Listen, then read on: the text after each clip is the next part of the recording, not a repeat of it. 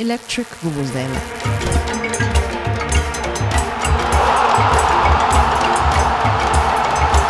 Hello and welcome to the second episode of Electric Vuvuzela podcast. What a week for football, if I may say that. My name is Mikko. Of course, let me introduce Luan. Luan is my son, who is 11, and we've been playing a lot of football this week because you've been having a big tournament and you've been getting quite far. How would you describe your week at the Helsinki Cup, which, if I'm correct, is the third largest youth football tournament in the whole Europe? Yes. How has it been going? Well, with my team, it's gone very well. We've won all our matches, and we've also won a elite division team 1-0, and yeah, it was a very dramatic match, but but we did well in the we're doing well in the tournament. Tomorrow, if we win the first game, there will be one more game, and if we win that one, we'll get a third game, and then if we win that one, we'll be in the final. So in other words, you're now in the last 16. You're in the last 16 out of maybe few hundred. 100 and something, 120 something teams. Okay. I remember that it's something between 1 and 200, but it depends. It depends on a year. Okay, so that's been going well, and you've been playing as a midfielder. How is that working out? Yeah, it's fun, and I think I've played very well. I've also played on the left wing, and I think I like playing on the left wing more because I don't play there that often, but I think I'm better in the midfield still. Okay, that's something nice. Sometimes nice to have some variety, I suppose. That's been something. It's been really nice to be watching those matches as well. If there's not enough football, since the last time we talked, Brazil is out. I think last time. I think if if we can say something about this football World Cup 2018, it is that we don't have to guess. Like, predictions have been just crazy. Like, nobody has been guessing. Everything has gone. Like, England came very far. Maybe people weren't expecting. Even though I'm supporting France, I'm very surprised that they're in a final. I thought that maybe I was hoping. I thought that they're good, but they're not there yet. Maybe there's gonna be like Brazil and Germany and all these other teams who might be ahead of them. But so we have a final coming in a weekend, and that's of course going to be Croatia against France. But how would you rate England's run? That was something that they were talking about a lot. Of course, English media is a very powerful one, as little as I like it, but nevertheless it's a very powerful one. So how did you find England's run?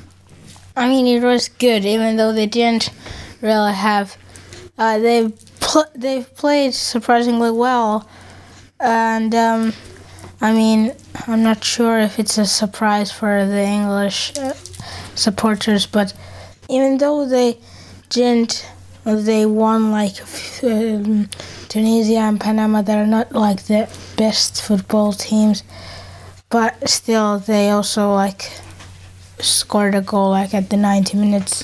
Yeah, I think it was Tunisia. I think towards the end they kind of proved that it was not a fluke. Like, it was not a fluke because it was not just lucky thing that they were doing.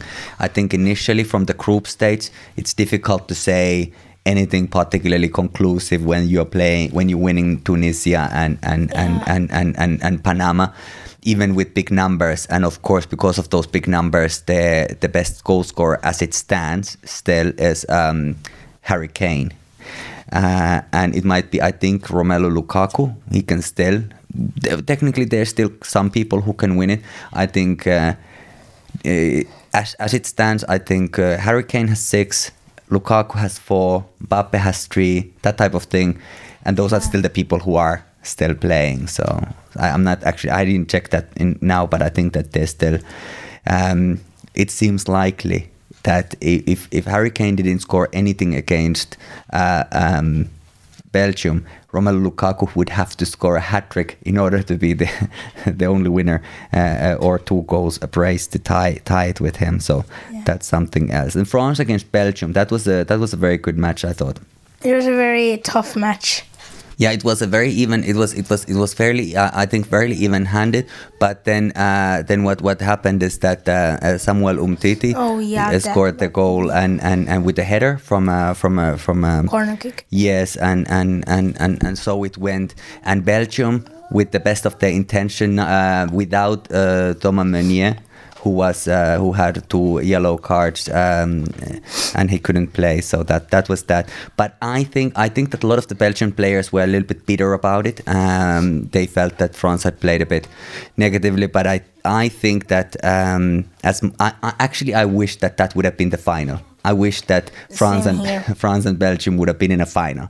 But this was not to be, so I think that I'm biased because I support France in this competition, but I've supported France till the start, so I'm very happy that finally the team that I support can go that far. Yeah.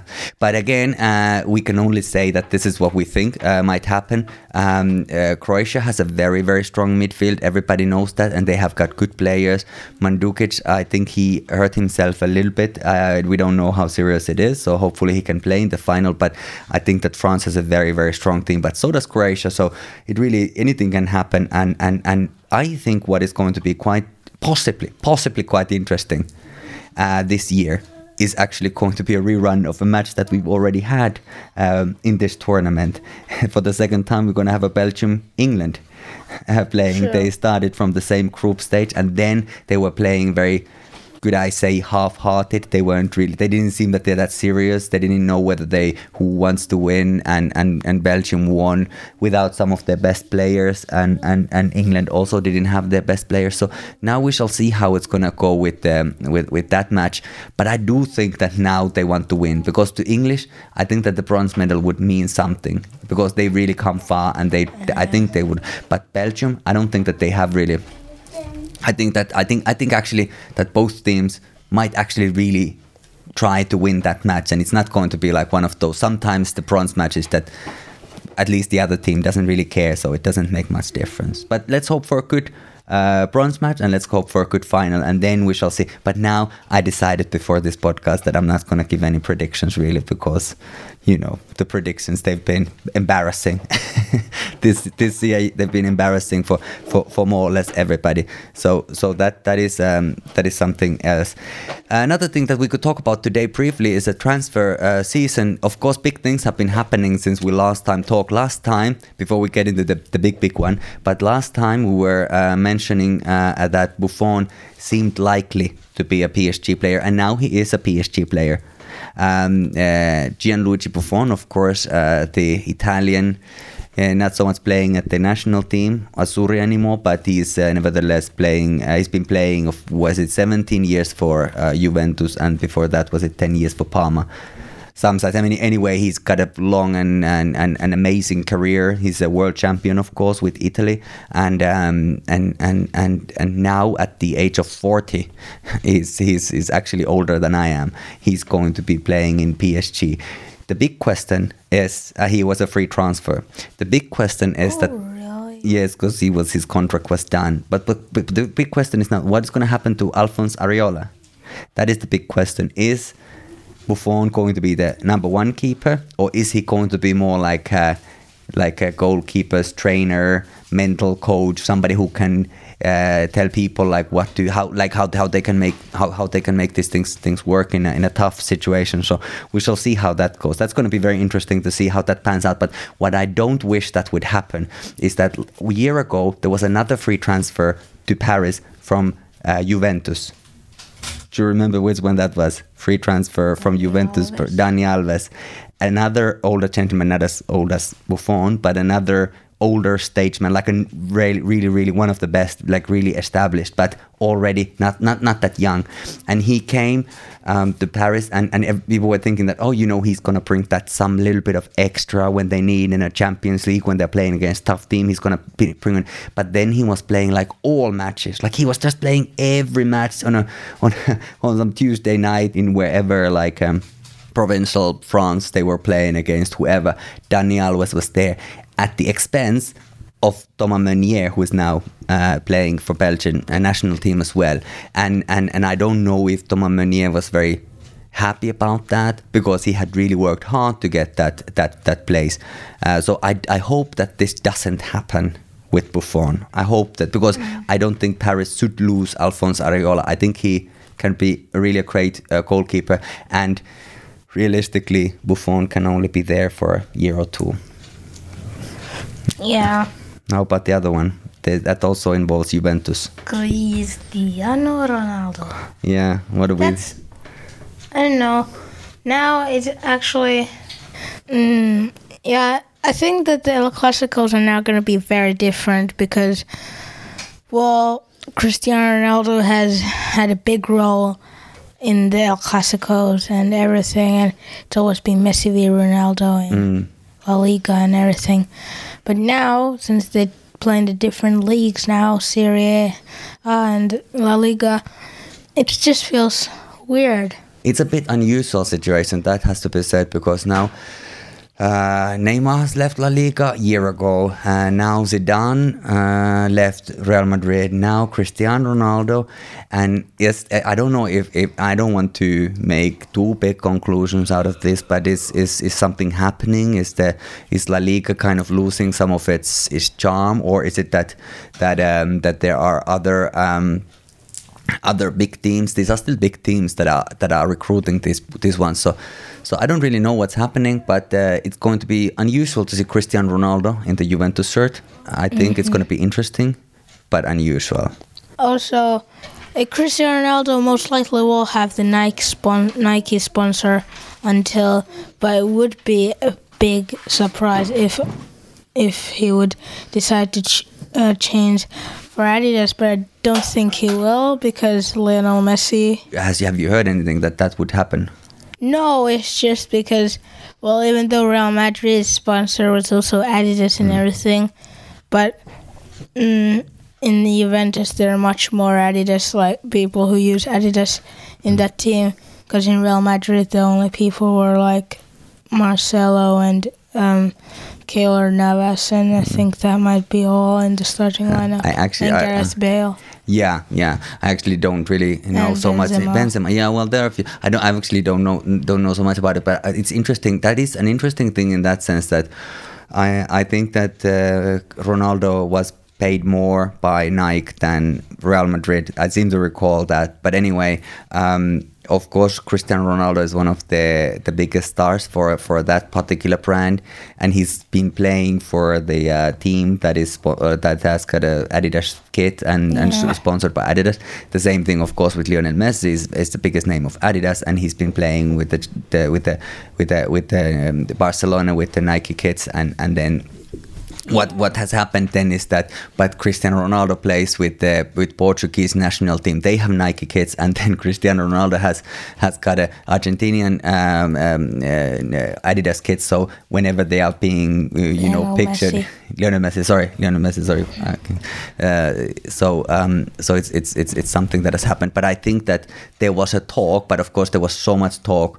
There was so much talk anyway when Neymar was coming, because PSG is of course sponsored by Nike, and Neymar is one of the big names, and I think probably the biggest name once Cristiano Ronaldo is starting to perhaps... Well, he's not going to play forever. Even Cristiano Ronaldo is not going to play forever. He's not going to play forever, so we shall see how it works. But anyway, I think that's been...